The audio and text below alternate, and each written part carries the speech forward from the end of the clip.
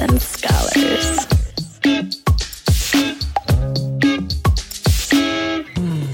You were listening to a Pleasure podcast. For more from our Sex Podcast Collective, visit pleasurepodcasts.com. Thanks for tuning in. Sluts and Scholars is a sex-positive, shame-free educational podcast where we try to help you talk smart and fuck smarter. While we love to give advice and resources, please note that this podcast or any emails from us are not intended to be therapy or a replacement for therapy. Welcome back to another week of Sluts and Scholars. I'm Nicoletta Heidegger, and I'm a licensed marriage and family therapist and sexologist. And this week, I'm excited to welcome longtime colleague, Dr. Mitchell Tepper, author of Regain That Feeling, Secrets to Sexual Self-Discovery, brings a lifetime of firsthand experience with chronic conditions and disability to his work as a sexuality researcher, educator, coach, and self-proclaimed prophet of pleasure. He has a PhD in human sexuality education from the University of Pennsylvania and a master's in public health from Yale. Dr. Tepper worked on groundbreaking research on orgasm in women with spinal cord injuries with world-renowned orgasm researchers Dr. Beverly Whipple and Barry Komisarek. Did I say that correctly? It's Barry Komisarek. Komisarek. Yeah. Sorry, Barry. Over the last 15 years, Dr. Tepper has turned his attention to helping wounded veterans and their partners navigate intimate relationships. His new documentary, Love After War, Saving Lives, tells the stories of intimate partners who have won the battle for love. And you should all check out this documentary. It's really amazing. And I've been lucky to kind of see some of it happening from the early stages, and it's really wonderful. So welcome, Mitchell Tepper. Thank you. And Nicoletta is, I think, she's listed way up in the credits because she was one of our first contributors to our crowdfunding campaign. Thank you. Okay, so for listeners out there, tell us about Love After War and what inspired you to dive into the long process of making this film. Wow. So in 2006, I was invited to speak to a conference called the Road to Recovery Conference for severely injured military folks. And I went there, and there were, 120, 125 families, not just individuals. So they brought partners if someone were partnered, or some people were in their 20s and not partnered and they had their parents.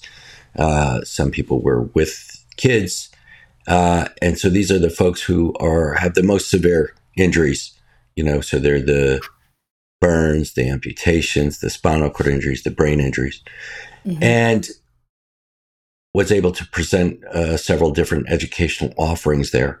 And people were so hungry for this information. And many people were years past their injuries, and no one had talked to them about sex or sexuality at all.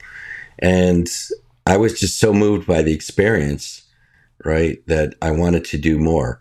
And I spoke at this conference, several years in a row. And at the time in 2006, I was working with Dr. David Satcher at Morehouse School of Medicine in the Center of Excellence for Sexual Health. And we had identified, disabilities as an area of focus. And when we looked at the statistics in 2006, and the headline said, failed intimate relationships are the leading cause of suicide in the military. And so we thought this was a good place to focus our efforts around sexuality and disability, and specifically, combat injured veterans. Now, suicide is a very complicated issue, and there are many contributing factors. But year after year, the Department of Defense, and this is on the military side, the Veterans Administration is separate. People, move from one agency to the other when they, quote unquote, separate from the active military. But the Department of Defense keeps suicide event records every year. And every year, relationship problems is the highest contributor stressor, so like over 40%. And like the next one might be financial issues or legal issues within the military, but those are like under 20%. So relationship issues can be a significant stressor and are every year. And so they are a significant contributor to suicide. And so that's I use it as an example of how important this issue is, because it could lead people to want to take their lives. But there are and how vital sex and relationships are to a human well-being. Right. And, so that's like the worst case scenario. But then you have people who are in partnered relationships or marriages who end up getting divorced. There's intimate partner violence. There's child abuse, all stemming from some of these issues and stressors in relationships. And if you could, tackle that issue and help people through this issue, it would be a significant contribution to ending this epidemic we have of military and veteran suicides. And so that's how important relationships are. And when relationships are satisfactory and good, they buffer against the effects of PTSD and brain injury, right? Mm-hmm. So, one person with PTSD in a toxic relationship, or, in a relationship where, the partner doesn't know how to respond to the person with PTSD, and it becomes a negative spiral. That person's PTSD gets worse. Someone else could have PTSD, but be in a healthy relationship and with somebody who's more supportive, more understanding, and that helps temper the severity or the effects of the PTSD or the brain injury or whatever type of issues we're working with, even if it's a physical disability. So that's what brought me into this. I was so moved by the experience. I wanted to tell people stories, and I wanted to combat the narrative. Now, I don't know if that's the right wording, combat the narrative, but if the narrative out there is failed intimate relationships are the leading cause of suicide, and the focus is always on the negative, I wanted to put out a positive message based on people I've met who are doing well, irrespective of mental or physical disability. So I wanted to show positive examples of people doing well in spite of their just called disabilities, whether it be, physical or psychological, mm-hmm. and show that there is positive hope. These aren't just like, oh, it'll get better. No, these people struggled, and you see, and you hear their struggles. But the ones I've chose to document are ones that are, I say winning doing the work battle. To work through that. Yeah. And they're winning the battle. I don't think the battle is, I talk about, they won the battle for love, but I think it's a constant process. And I mean, this seems like a really obvious question to me, given what is included in military service, but why is it so hard to return to intimate relationships after military service? Well, that's, and that has nothing actually to do with whether you have a physical or psychological diagnosed injury or disability. You're going into a completely different environment, a different culture, right? And you're spending a lot of time there. You're spending time away from home, right? Disconnected, out of contact. Out of contact from here, but you have your battle buddies, and but your eyes are open to a whole different way of living. And sometimes when people get back here, right, and they get back to the United States, and we're a very different culture, and people find it hard to connect. And when you're in a battle setting, a military setting, you're always on alert, right? And so your ability to kind of slow down your nervous system when you get home is difficult. And you've maybe seen things that people around you at home have not seen or experienced. So now you feel very different when you get home. And alone. And alone and lonely, because maybe you're looking around and then, you're seeing that folks in this country are taking things for granted, getting angry about silly things when you've seen like just the worst things, and you've seen people who don't have what we have, but doing well and, in community, in there. And so there's a big change, a shift in the way you view the world. So you come back here and you could be questioning, our values. You could come back here and feel disconnected because of what we talked about in the film, a moral injury, where, you're feeling not good about either things you've done in a combat situation or things that you witnessed that you felt like you should be able to intervene, or maybe you should have done something. You saw something and maybe you could have acted and you didn't, right? Or you were instructed to do something that felt wrong, but you had to do it to protect yourself. So now you come home and you feel like you have this dark spot on your soul, or you feel, this intense guilt or even shame. And so you don't feel worthy of connecting with people again.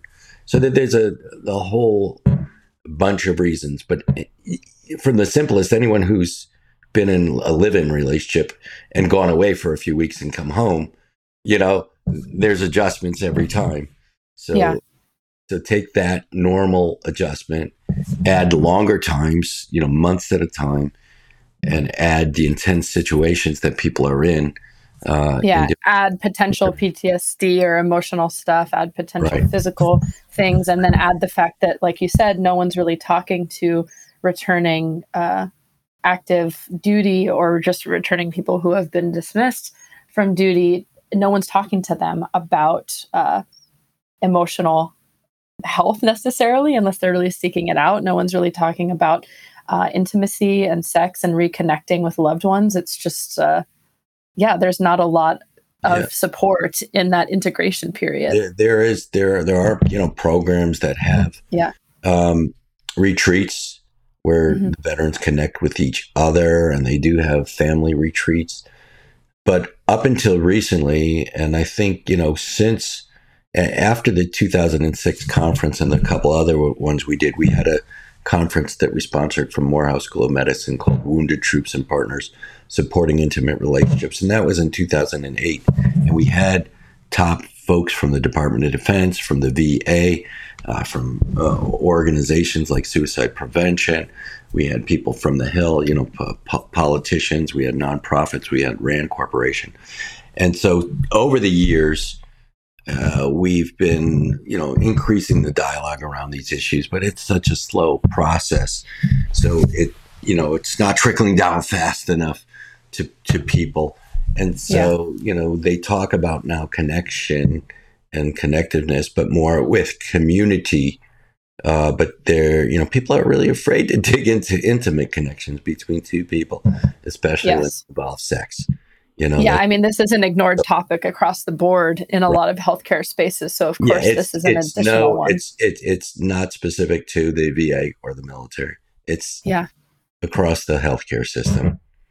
One thing that I teach clients, and it sounds like it relates to this in terms of coming back from duty, is that when we're in kind of that fight or flight survival mechanism, one of the first things to turn off in our brain is our capacity for social connectedness, like relational connections, and basically our level of empathy, of compassion, of whatever, because it's about survival, right? And that part of our brain kind of has to get turned off, and we can get tunnel focused into taking care of ourselves, taking care of the people, even sometimes the people around us, but not even in a social connected way, just as like an instinct mechanism. And so coming back from being in a long-term fight or flight situation, to come down from that and to get back to a space of grounded social connectedness when you've had to be in survival mode for so long, that to me is like the crux of it, of what you were talking about. Yeah. It's literally, when we talk fight or flight, they're literally in a fight mode all the time, So. And so you already listed quite a few, but in watching the film, what are some of the main sexual, emotional, or relational issues that you saw with participants in the film, or just, for veterans returning from service? So, we have all, topics covered, because sexuality is just so broad. So for Manny, who was burned 85% of his body image was a big issue. And, for Tyler, who was shot 4 times and got one of the injuries as a spinal cord injury. He had other injuries too. But he had a couple relationships. Both of these guys were single. Tyler had a couple relationships proximal close to this time of injury, and he got dumped because of the wheelchair and basically gave up on relationships. So both of these guys, so we have body image, but we also have a concept called sexual self-esteem, and that's feeling lovable and capable of being, a good partner. And both of those guys, their sexual self-esteem was diminished. So Manny took 15, 16 years before he got the nerve to ask anybody out, because who's going to love somebody like me? And Tyler was dumped a couple times, and he figured, why invest in a relationship, when it's going to end because of the chair. So he gave up, and he met one of his recreational therapists, and she had spent, began to have feelings with him over a year. And she said she hinted to him 5 times, that she was interested in a relationship. And if on the 5th time he didn't catch on, she was going to forget it. But he did catch on, and now they're married, and they've had 2 kids since. One in the video, another since. I think that's a good topic that you bring up, that like, I think that sexual self-esteem is an ongoing thing, right? It's not something we just achieve. It's continuing to work on. And I don't think you need to love every part of yourself all the time to connect with others. But if you're so low in your sexual self-esteem that you can't even take in the potential interest from others, of course, you're always going to feel like it's never an option. Right. I mean, we touch on parenting. Tim, who's blind, and how he feels like kind of like he can't fulfill that role completely, to an incident of we'll call it the hog tie incident, where Tisambra, is the partner of Casey. They're both veterans, but they're together. But early on in the relationship, she left her child with him, and she came back, and he was hogtied. And how challenging that was between trying to keep her partner and her kids safe, and he, in reflection, doing everything he can to make up for that moment when he was in a bad way. And he wasn't even diagnosed with PTSD at the time. He had been out for like 18 months of very violent deployment, and this was before we really recognized that. And so was in a very tough transition that happened. But from Kat and Aaron was one in the film who he has what we call a complex blast injury. He lost 2 limbs, 2 legs above the knee. He lost a number of digits on his hands, a number of fingers, has some brain injuries, some loss of hearing, but also genital injuries where he lost a testicle and a third, right? So in that relationship, you have Kat. They were only married 18 months at the time. So she was put in a position of being, quote unquote, a caregiver early on. And so they had those type of issues to deal with. So they were married, but only 18 months. So that created quite a challenge to that relationship. Oh, yeah. I mean, I can imagine, I think we all in relationships, marriage, whatever, there's that like, till death do us part, and sickness or in health, and it's easy to agree to that easier to agree to that when you think, oh, it's not going to be us.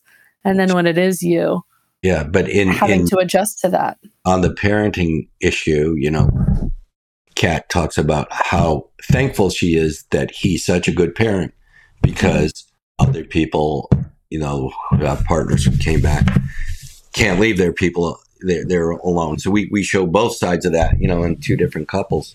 And now, since I talked about these 2 guys, one with spinal cord injury, one with a blast injury with, double amputee. So they had physical issues, different ones. One is paralysis. The other one is loss of limbs, creating specific sexual problems. Well, they had problems with positioning, right? And they had problems, with sexual dysfunction. Although the testicular injury didn't result in necessarily an erectile dysfunction, it had hormonal issues. So he had to go on, testosterone replacement. So he was able to, get an erection, have intercourse, and have a child on their own. No, they went through assistive. They had to get some assistive reproductive technology too. They needed help there, but he was able to get an erection. Whereas with the spinal cord injury, Tyler, a big issue was finding the right solution for erectile dysfunction in addition to the position. Mm-hmm. So that's directly sexually related. Casey, who his, all of his disabilities are somewhat invisible, right? So PTSD was the biggest issue in the relationship, or big issue. I don't know if I can measure them, but he also, he was a jumper, and over the years accumulated a lot of orthopedic injuries in neck and coccyx, had bones in his lower spine removed.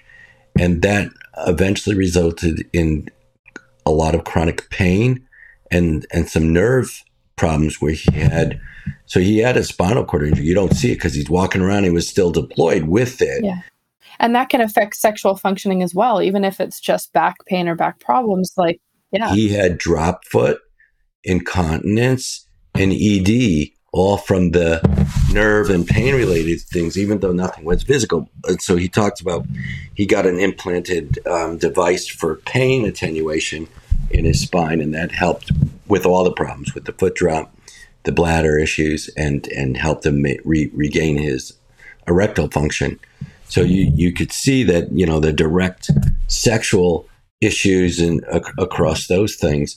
And then we had Sambra, who, was a victim of military sexual assault. So she talks about, what that ramifications of that are in her relationship. So we really cover the which is unfortunately pretty common in military to have military sexual trauma. Yeah, unfortunately, both with men and women. We talk about women all the time, but it's really in gross numbers. There's more men because there's more men in the military. So yeah, so that's really, and that's something that when I went out to make the film, I wanted to represent all different types of combat injuries. Military sexual trauma wasn't in my list. Mm-hmm. But I came across actually two different people. There's a couple that's not in the 57-minute video, and he had brain injury as his primary issue, and she was deaf and blind secondary to an assault. It was a sexual assault, but she was hit in the back of the head, and so really was a brain injury, which resulted in losing her function, and so that story unfortunately is not because of time considerations in the final cut. Oh yeah, I can't imagine how you decided what to cut and what to keep in. But I do hope that's so hard. I do hope, as I gain more traction and get a little bit more income, to tell all the stories. So I did originally 6 couples in individual, like maybe 10 or 15 minute segments. So I could see it being a great Netflix special with one person per episode. Right. But yeah, I think you touched on a lot of things with spinal cord injuries. And that was something I know you were focusing on before as both a personal and professional interest. So what is the truth about spinal cord injuries and orgasm and pleasure? The truth with a capital T. Because most of us learn a small truth, like what we think is true, but it's a small T. My big truth with a capital T is that, and this is through my research on orgasm in people with spinal cord injuries, is that trust, safety, and connectedness have the ability to transcend any physical loss to result in pleasure and orgasm. Mm-hmm. So that's the truth. The truth is that anybody with a spinal cord injury has the capability to experience pleasure and orgasm, even with no feeling, if it's even below their neck, and no movement. All right, because the ability to experience orgasm is not solely relying on genital input. So or even physical touch and experience. Like you're saying, No, I mean, it's these other intangible concepts of connection and trust and other things where you can experience pleasure and or orgasm. Right. And, Beverly Whipple and Gina Ogden did the work on, quote unquote, thinking off. So they actually invited women into their laboratory in Rutgers University in New Jersey, who were able to experience orgasm without touching themselves, just through fantasy alone. Yeah. And they documented that these are real, true orgasms. And so it's, we learn about sex from having sex generally, right? Mm-hmm. And we learn about sex from a culture that's focused on genital sex. And so we think if we lose feeling, or if we lose the ability to get an erection or to lubricate or whatever, we think if we lose that ability, we've lost our sexuality. We're not men or women. We're half of a man, half of a woman. We're not lovable. And then the additional feeling of like, what's the point of having sex if those things are gone? When I did qualitative research, they said, tell me about your sexuality after your injury. They said, it's not the same. It's not normal. And then tell me about your first sexual experience. It usually was masturbation. And they said, it's not the same. It's not normal. It didn't go anywhere. There was I had no feeling, or I had some feeling, but it didn't escalate. Right. And so it's pointless. Why bother? So people really come to that conclusion very early on.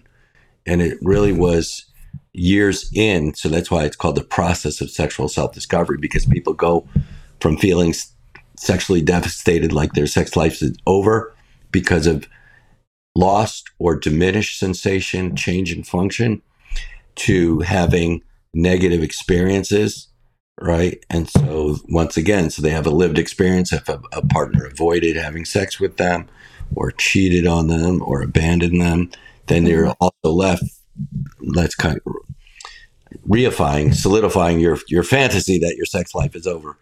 And so sometimes it was 10 or 15 years when someone met a new partner and they had these elements, they trusted them, they felt safe in that relationship. Then orgasm happened by surprise, because they didn't have the markers, they didn't have the erection, the lubrication, ejaculation that they were used to. But now they're overcome with an experience of euphoria and pleasure, right? And orgasm. And we've measured this as orgasm. And because of this trust, safety, and feeling of connectiveness with the other person.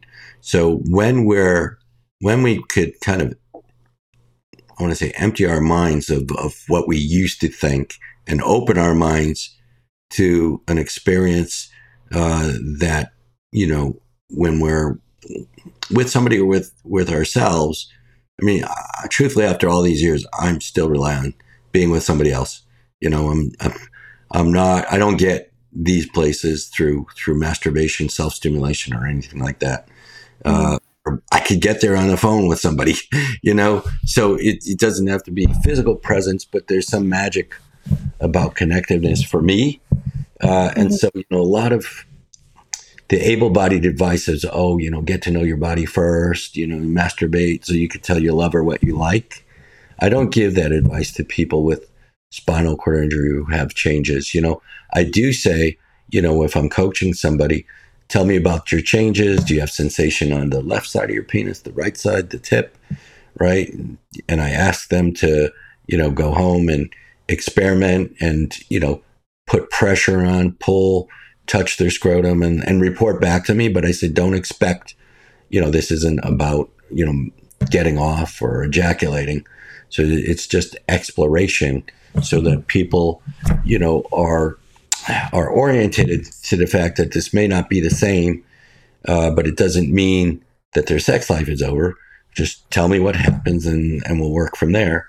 And then, and then I educate people about human sexual response cycles in the plural, and tell them about laboratory research with people with spinal cord injuries, and show them, through real examples and scientific examples that this is possible, so that people don't think I'm just crazy. Because last year I think I probably did about 6 different talks on tantra, and and and for some reason that was a topic of interest last year. It's something I've been using with my folks for 30 years. Well, yeah, because that's incorporating the thinking off element, the energetic exchange, it's what it really incorporates also is what also has become a lot more popular in the last years is mindfulness. Mm-hmm. So, yeah. And then also I work with people with sensate focus, which is really mindful touch. So sensate focus is a really old technique, developed by Masters and Johnsons in probably the 60s, right? Early 70s, whatever. And that's really about mindful touch, right? And so, I do I don't do them too often, but when I do, I call it accessible tantra, mindfulness and the yoga of sex. So I tell people how, there's this thing called tantra, and it's very much like mindfulness. It has the same foundations in the same part of the world, but that mindfulness, is tantra medicalized for the 21st century because mindfulness doesn't deal with sex, where tantra has been connected with sexuality, which makes it taboo, which it's never been, taken on by the general medical society. But even the VA uses mindfulness, and then also yoga, right? So yoga is all the craze, and anybody in almost any situation has access to yoga, online. And, from the yoga practice I did, it was always stressed that yoga, first and foremost, is a breathing practice.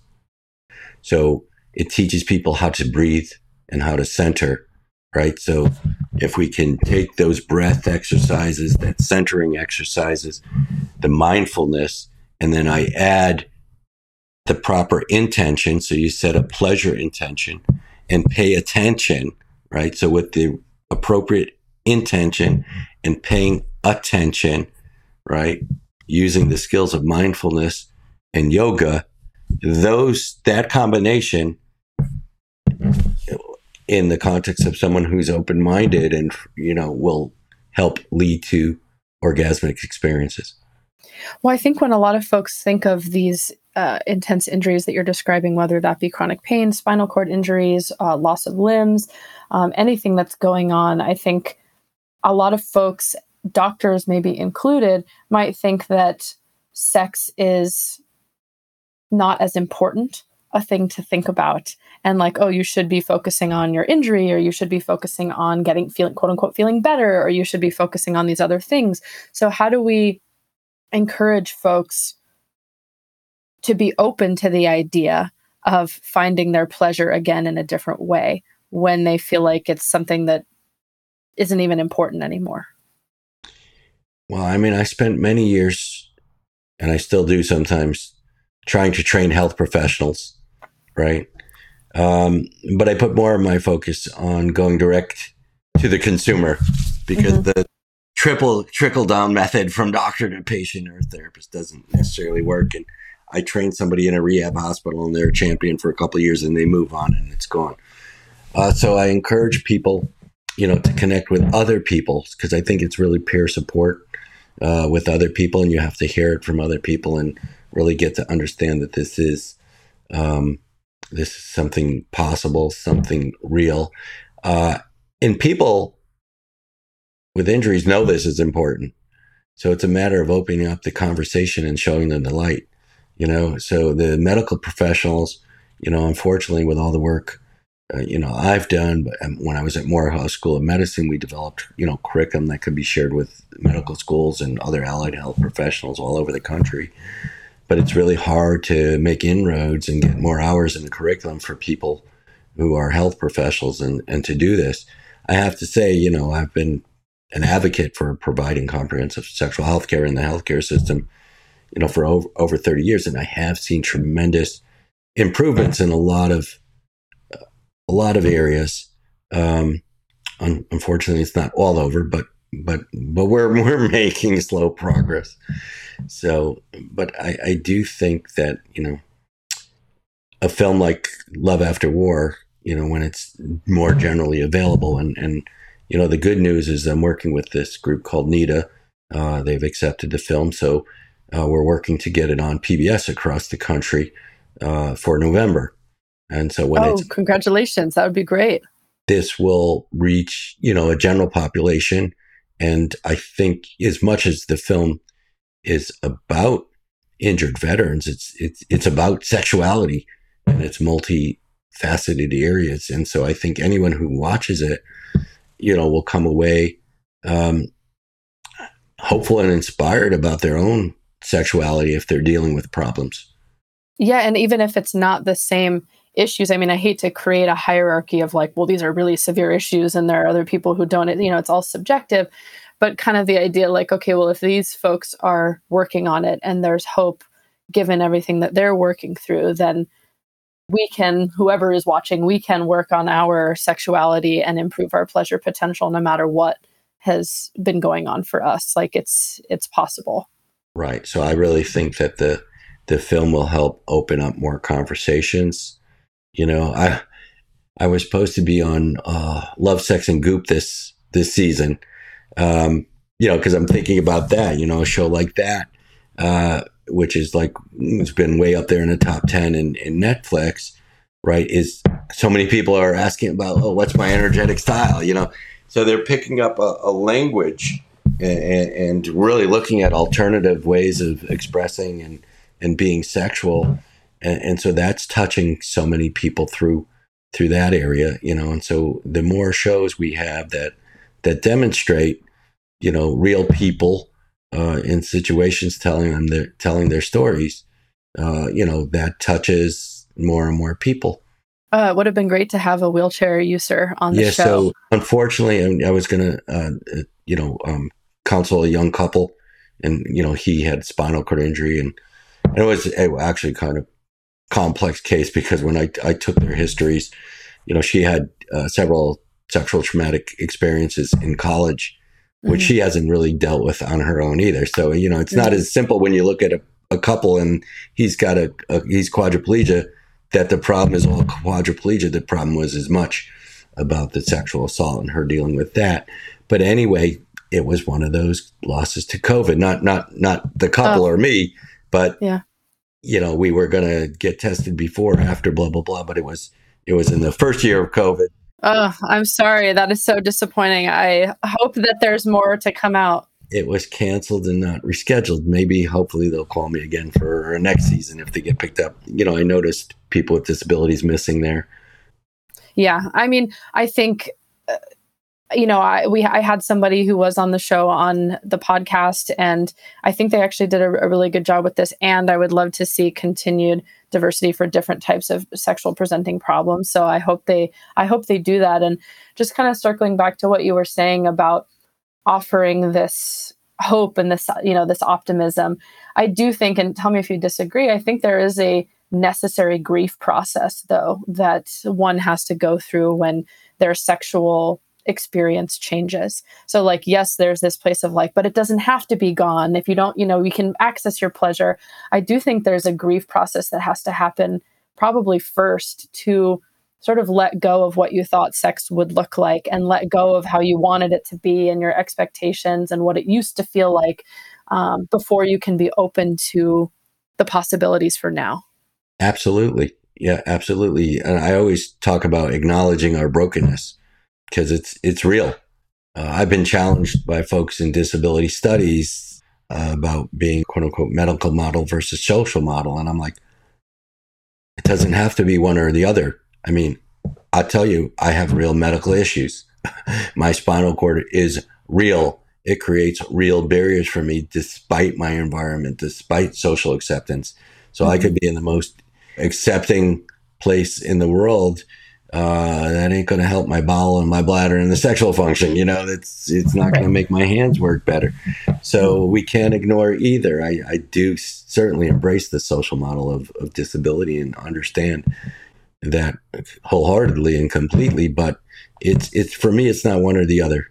There are medical, individual based issues, and then there's the social issues. And because, like you said, your film was to kind of promote the other side. Before we wrap up, I'd love to hear, a little snippet or something, whether it's from your life or one of the couples from Love After War or someone you've worked with of, I don't want to say a success story, but like you called it, like the winning of the battle. Well, I said what can that look instead like? of won the battle, winning the battle is like continually doing it. Continually doing the work. So what's an example of how that can get started and what that can look like after putting in the work? Wow. I'll use Crystal and Tyler in the movie, the guy that happens to have a spinal cord injury. So here's a guy who gave up, right? And then, but was into recreation and, was doing hand cycling in the mountains with this person. And finally, they got into a relationship. And then, boy, he went, outside the VA because they couldn't take him at the time, but he went and explored all the issues he had to do around his erectile function, right? They talked up front about having a family, and before they got into a relationship, she said, I love you and all this stuff. I want to have a family. If you're not on board, then, and he wanted to have a family. They didn't know how they were going to do it. They were open, I guess, to adoption or whatever. But so they went through whatever they needed to have a family, assisted reproductive technology, and did that. And they, wanted to be a little bit more active. So they explored issues around, positioning. And so they kept, working on the relationship. And, I think people who volunteer to be in the film embrace sexuality and know it's important and want to share. And they're a couple like that. So, I think they're a couple that, is continually working on their relationship and exploring. They learned in the process of being interviewed and then watching the film some resources that they didn't think were available, they didn't know about. So It's funny because we did a Q&A recently in November after a viewing, and they were like, well, a lot of the resources I learned about in watching the film. So they're continually, working on it and doing well. But I'm thankful to all the couples, who are doing it. The couple I mentioned who aren't in the film anymore, they didn't make it. But when we look at the general amount of a separation and divorce, it's huge. But when you watch that interview, he talked about his anger outbursts and his frustrations and how he'd punch the wall and have to call his, somebody and talk him down. And so this was, result of the brain injuries. And then he also had vision issues, and his partner and now then wife was blind and deaf. So he had to learn how to sign, not just regular sign language, but into her hand. So, but it was his vision was an issue. So, he got very frustrated around communication issues. And he had talked in the interview, about, whether it's worth being in there or not, in the relationship or not. And then she talked about, various challenges. And so, they had some years together, but they didn't make it, very, very challenging, more challenging.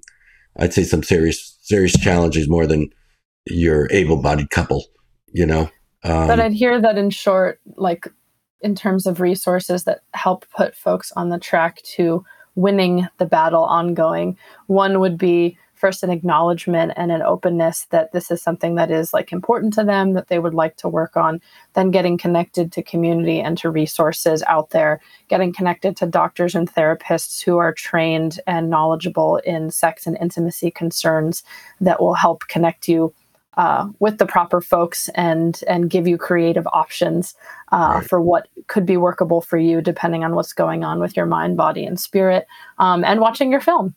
Yeah. I mean, what Casey said too in the film, he's the one with PTSD and then the orthopedic injuries, is that he needed to look into the mirror and really, kind of recognize, what was going on. And that's when he began to see a change. So it's a complex dance, It takes a lot of what I call about compassionate love. Mm-hmm. You know, the partner who is on the like receiving end of outbursts and irrational behavior, right? So you could hear, Tamra, and you could feel it, about, she really loved who he was, and she knew he was still in there, so she put up with a lot because of her, love before and knowing that these changes were because of, and staying in there. And, they came out of it and, they're just a wonderful, loving couple too. So they're another great example.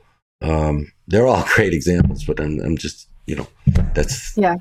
And I mean, we have to wrap up, but that sounds like a whole nother podcast episode, is like finding the balance between compassionate love and knowing what your boundaries are, like when you can't stay in something, or even if you have that compassion and empathy of like, well, I still can't be the one to do this with you because of abuse, trauma, whatever, even if there's good reason for that person's trauma and why it's happening. So I think that's to be continued for another episode. Absolutely. But Dr. Mitch, how can folks get in touch? How can people contribute to the film, watch the film, and check out what you're doing? Great. So right now, they could go to loveafterwar.org, right? There's not an active screening right now. I've done several. I did with the Wounded Warriors Partners in November, and I did with United Spinal. So as those come up, I will announce them and make the film available as they're hosted. In November, it will be there. But between now and November, I'm looking for people who want to host the film, so they could contact me, and if they have a large following or community. So over the next few months, I'll be going out to Colorado State and doing something. Oh, maybe we'll have to host one over here. Oh, you're in Colorado now? No, I'm not in Colorado. I just meant in California. Oh, yeah. We'll have to plan something at a later date. Yeah. So I'm doing for University of Texas. So I'm beginning to line these up. Association for Rehab Nurses. So if people want to host a screening, there's a form and they could fill it out to host a screening. And if there's anybody there working for large corporations, I'm looking for just 3 particular underwriters for the PBS documentary. So those are 15-second slots before and after. So it's 30 seconds of TV time that will reach 2 to 3 million people. So I'll be focusing on finding a few underwriters in the next couple months and doing these in-person and virtual private screenings. And also, if someone's interested in educational licensing, I'm working on that too. So it's a lot. As I'm an independent film producer and director, and so it's pretty much I'm doing everything, And as I raise more money through the underwriting, maybe I'll be able to hire a couple of helpers and get this done a little bit more efficiently. But that's a lot of work. Just working it. Well, thank you so much. Thank you so much for coming on and sharing your experience. Everyone check out loveafterwar.org. And again, if you want to follow what I'm doing at the podcast, I'm on Instagram at Sluts and Scholars, on Twitter at Sluts Scholars. Don't forget to rate and review wherever you listen to podcasts, and talk to you next week. Thanks.